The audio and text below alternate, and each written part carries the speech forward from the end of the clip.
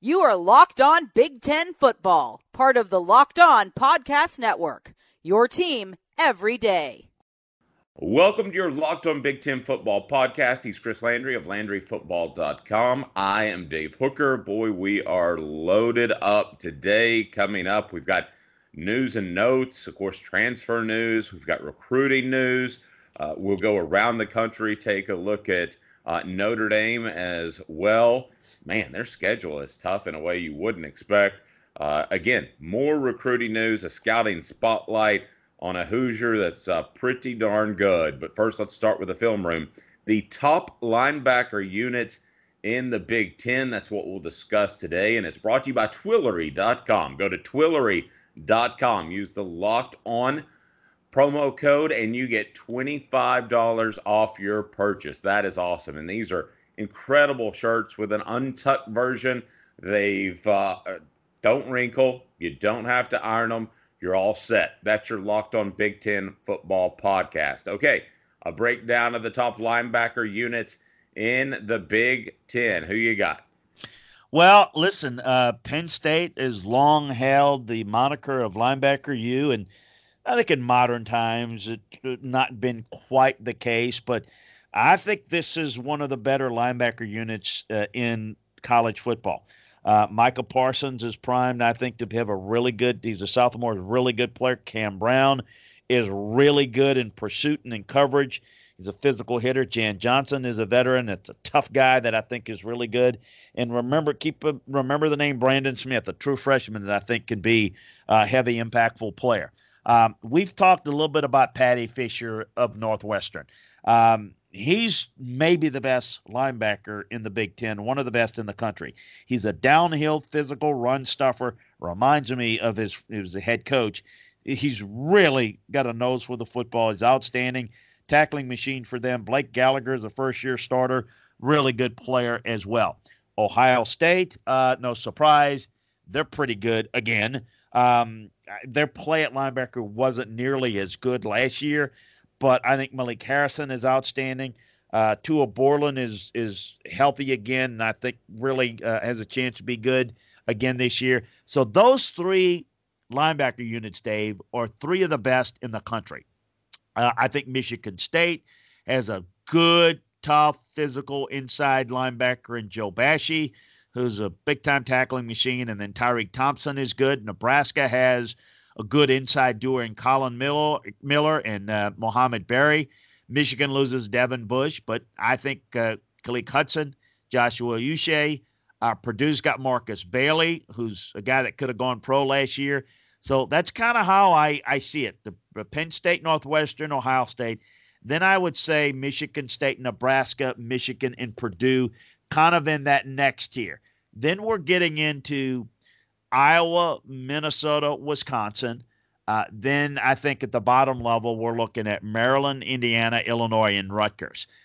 That's kind of how I see the Big Ten linebacker units. A strength normally for the Big Ten, and particularly a heavy emphasis on run defenders. As you see teams throw it in the league, but if you can't stop the run at linebacker in this league, you're going to have a hard time. There's some pretty good ones in the league. No doubt about it. Stay tuned. You're Locked On Big Ten Football podcast.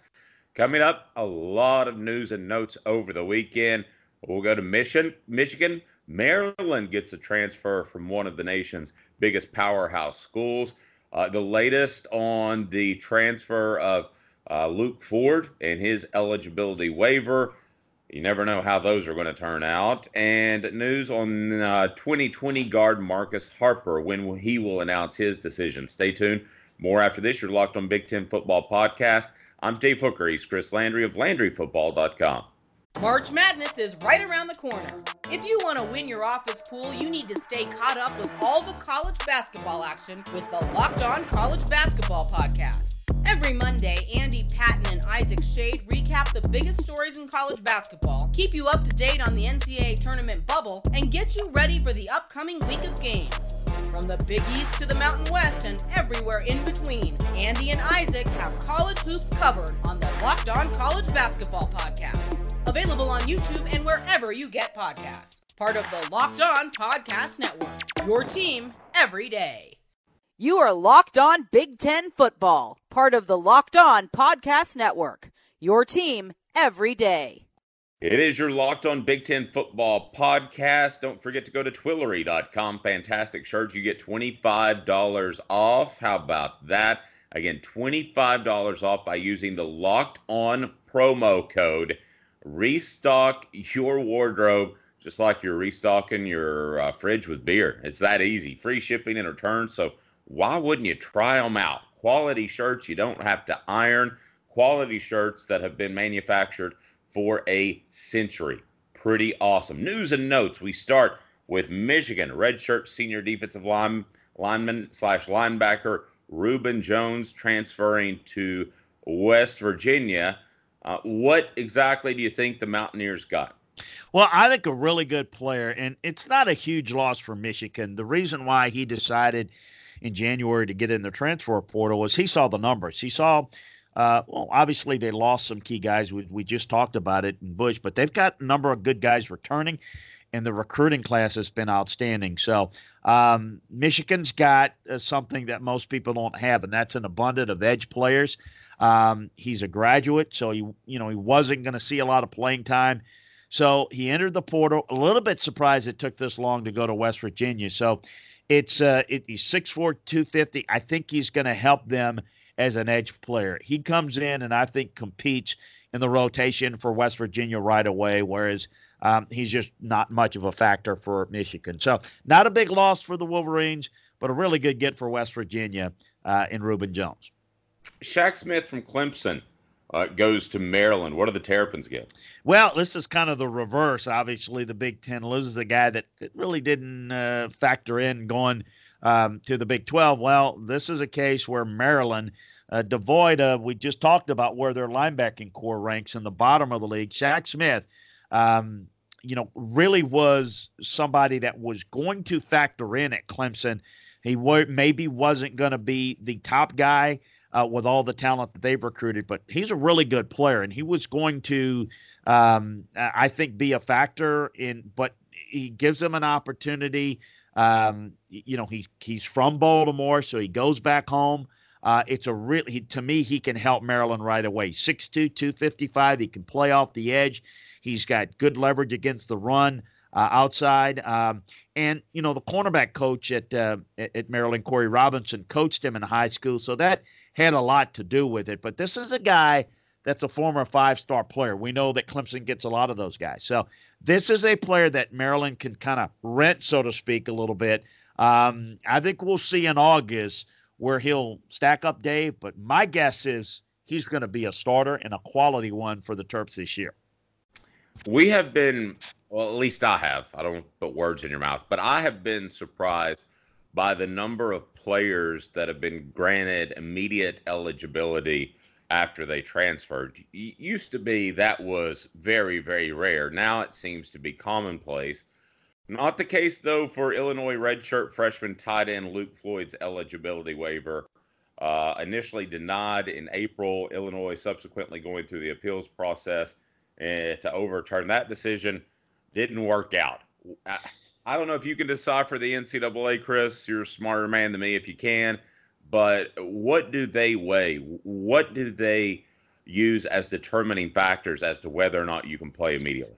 Well, they look at the situation. They look at all the details, and I don't know that I can, in a short or a long form, explain the NCAA rulings. Although, to their defense, I don't have all the information on every player, so I will say that I'm not going to ask people to trust the NCAA, but at least they have the information. We do want to report, though, is that Luke Ford, as you kind of alluded to, has lost his waiver. It was denied in April, and as you mentioned, Friday after we did our podcast, it was announced that the NCAA's upheld their appeal. So it's a tough loss for them. What it really means is going to be forced to sit out the 2019 season. This is just a good player that was going to start for him and help him. He transferred over from Georgia in January. And we're talking about a guy that was one of the top 50 overall players in the 2018 class. So this is a guy that was much needed and counted upon Exactly why it was denied. Listen, I mean, they can speculate on that, but the bottom line is Illinois is, not losing a guy they didn't have, but they're losing someone that could have helped them this year transferring over from Georgia. Illinois commitment is he was once an Illinois commitment in guard Marcus Harper, but he reopened his recruitment. Now he's got visits scheduled. Where do you think Harper ends up if you had to guess? Well, I think that Purdue and Illinois still have a shot. He was, as you mentioned, an Illinois commitment. He's 6'4", 290. Got really good feet. He's, I think, probably headed to Oregon. I do think that Purdue and Illinois have a shot. I would give maybe Illinois a little bit of an edge at this stage, but I think it's going to come down to these three schools. But honestly, although we're discussing them here in the Big Ten, and I think there's a chance he could be there, I would probably give a 65-70% nod to Oregon at this point, and maybe give a 30%, 35% split between the two Big Ten schools, Illinois and Purdue. We'll see if that changes, but good-looking player, and I think would be a good get for Illinois or Purdue. I know Mario Cristobal likes him a bunch, and even though he's quote-unquote a three-star, I think he's a little bit better than that and is, I think, trending towards more of a four-star guy. In a weird scheduling snafu, we go around the country. Notre Dame faces 7 teams that will be coming off a bye in 2019. I don't know that I've ever heard of that.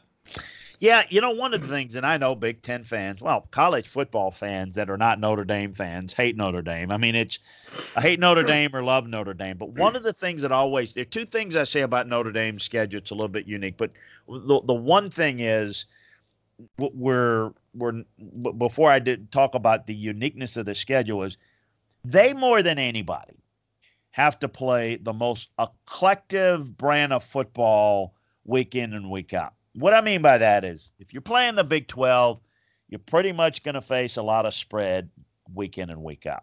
You're playing in the SEC, you pretty much know what you're going to get, and so on and so forth.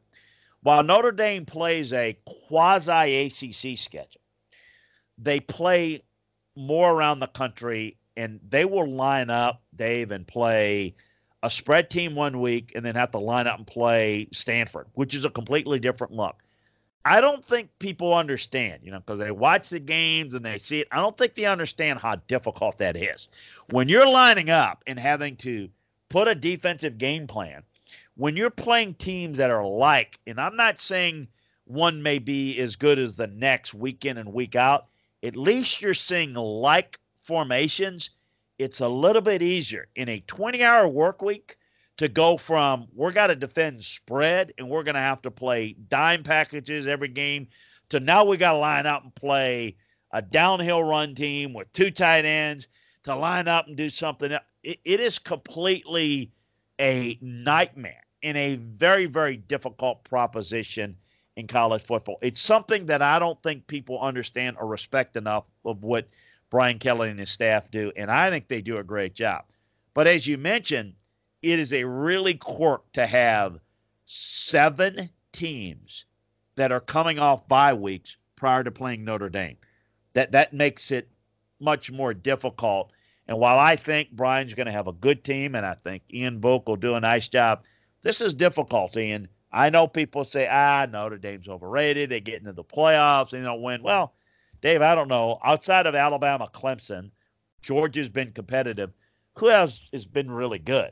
I mean, Oklahoma's gotten there, not been all that impressive. Notre Dame hasn't done much. I mean, college football's become a 2 to 3 team dynastic element, and everybody else is kind of looking up at the power 2, and the only team that's kind of looking up, not from a far distance, is Georgia. So I think Notre Dame's done a really nice job. I think Brian's done a great job.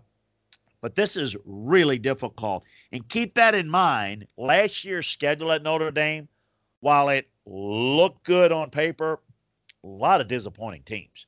I mean, it's not their fault, but Stanford down year. Florida State, abysmal year. It looked good going into the season. It looked really average at the end of the year. They went unbeaten. They made it into the playoffs. They do it again this year, people are going to say, oh, they don't deserve to be there. They're scheduled this, that, and the other. Keep that in mind. This may not mean a whole lot of difference to you as a fan, but I'm telling you, you have bye weeks. I mean, I know if Nick Saban, for example, if he has 2 to 3 teams on his schedule that's coming off a bye week, I mean, he's really looking at that, and that's a real problem for him, even with all of his analysts. Keep that in mind. Notre Dame's going to play 7, not 1, not 2, not 3, not 5, not 6, 7 teams coming off bye weeks. That makes maybe a team that you would rank on a 5 scale a 7.5 with that extra week to prepare. Keep that in mind. You can get healthier, and you got extra week of preparation. Big, tough hurdle for Notre Dame. Ouch. Like I said, I don't know that I've heard of 7 before. A recruiting report, Penn State with a commitment from 2020 junior college wide receiver Norvell Black. Big, long guy, 6'3", and having gone the junior college route, being more physically developed, you would expect him to have a big impact now. I do, and I think he's, listen, if you look at it as a freshman when he was at Lackawanna Community College, this guy played very well, very productive. Penn State hosted him in mid-May. He was offered, as a guy. Again, you don't offer a junior college guy. You've alluded to, you don't offer a junior college guy unless you think he can help early. So we'll see, and I think he can. He's 6'3", he's 170. He's got to get 3 squares and really work in the weight room. But I think this guy he's an angular build that can get downfield. I think he helps them pretty early, so excited about what Norvell Black can do in this 2020 JUCO class. So we'll see how this plays out, and obviously not going to have the impact now. But I think when he comes in, I think can be a good plug-and-play guy for the Nittany Lions. Good get for them this weekend. Coming up, it'll be a scouting spotlight. We'll look at the quarterback situation at Indiana. Also, we'll reach inside the mailbag. Stay tuned. You're locked on Big Ten Football Podcast. Go to Twillory.com. That's Twillory.com to, get some awesome shirts. You don't have to iron them. You just basically have to wash them, put them in your closet. They're good to go. How sweet is that? So, again, go to Twillory.com. Use the Locked On promo code podcast. The Locked On promo code podcast. Stay tuned. More after this. You're Locked On Big Ten Football Podcast. You are Locked On Big Ten Football, part of the Locked On Podcast Network. Your team every day. Welcome back. You're Locked On Big Ten Football Podcast. It's a scouting spotlight. We go to Indiana, redshirt freshman quarterback Jake Tuttle. You think he's got a pretty good arm making all the throws. Yeah, and I like this kid's toughness too. It's got good leadership qualities. Liked him at Utah. He's a big kid. He's 6'3.5", 6'4". He's 215 pounds. He was a 4-star recruit, which is really good get for Utah out of high school, and made the move to Indiana. And I think he's got a little bit more natural ability than Peyton Ramsey and Michael Penix. We'll see how this quarterback competition develops in the fall, but I expect Jack Tuttle to come in and win this job. Listen, there's not a lot of playmakers there, but this kid's really good. I think he's tough. He can stand tall in the pocket. I think he can move this offense for him, and I like his toughness. He's going to need it. They've got a couple of good offensive linemen there. With this play, if they can get a running game going, this Indiana team offensively might be pretty decent. But want to give some love to them that, particularly this time of year. I don't know how many wins they're going to have on their schedule at Indiana this year, but this kid has got a chance to be a really good player this year for the Hoosiers. All right, let's step inside the mailbag, or reach inside the mailbag, I guess I should say. That's why I'm not a mailman. What schools should Maryland be most concerned about while Mike Locksley is trying to recruit the Baltimore and Virginia and Washington, D.C. area, as they call it, the DMV? What schools nationwide should Maryland be most concerned about while recruiting around town? Well, Clemson does a really good job geographically. Now, the elite players in that area, and they have a number of elite players. Then you're looking at everybody. The answer would be Alabama, Georgia, Clemson, because they are recruiting everybody nationally. Now, I will say this: while it may be very difficult for Maryland to get let's call it the high 4-star and the 5-star guy to stay home because they haven't established their program, they've got to get those kids to at least consider it. But more importantly, what I would call the mid-level 4-star guys, the rising 3-star guys, they can't let Virginia Tech or Clemson or anyone come into that area. That's where I think they've got to nail it down. I think you need to get those guys. I think you need to develop them. I think the program needs to obviously get to where they're more in the middle of the East. And then I think then it can be a little bit more intriguing at that point for some of the high-level 4-stars and 5-stars to consider you.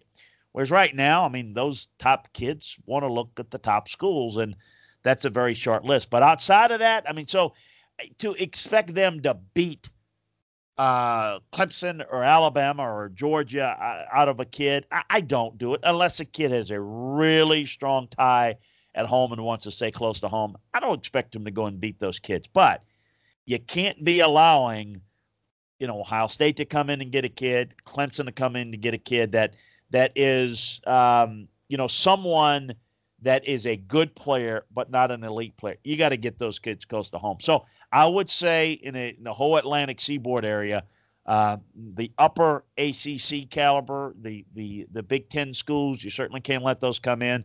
So I would say the schools outside of the Clemsons and the Alabama, Georgias would be Penn State would be one, Virginia Tech.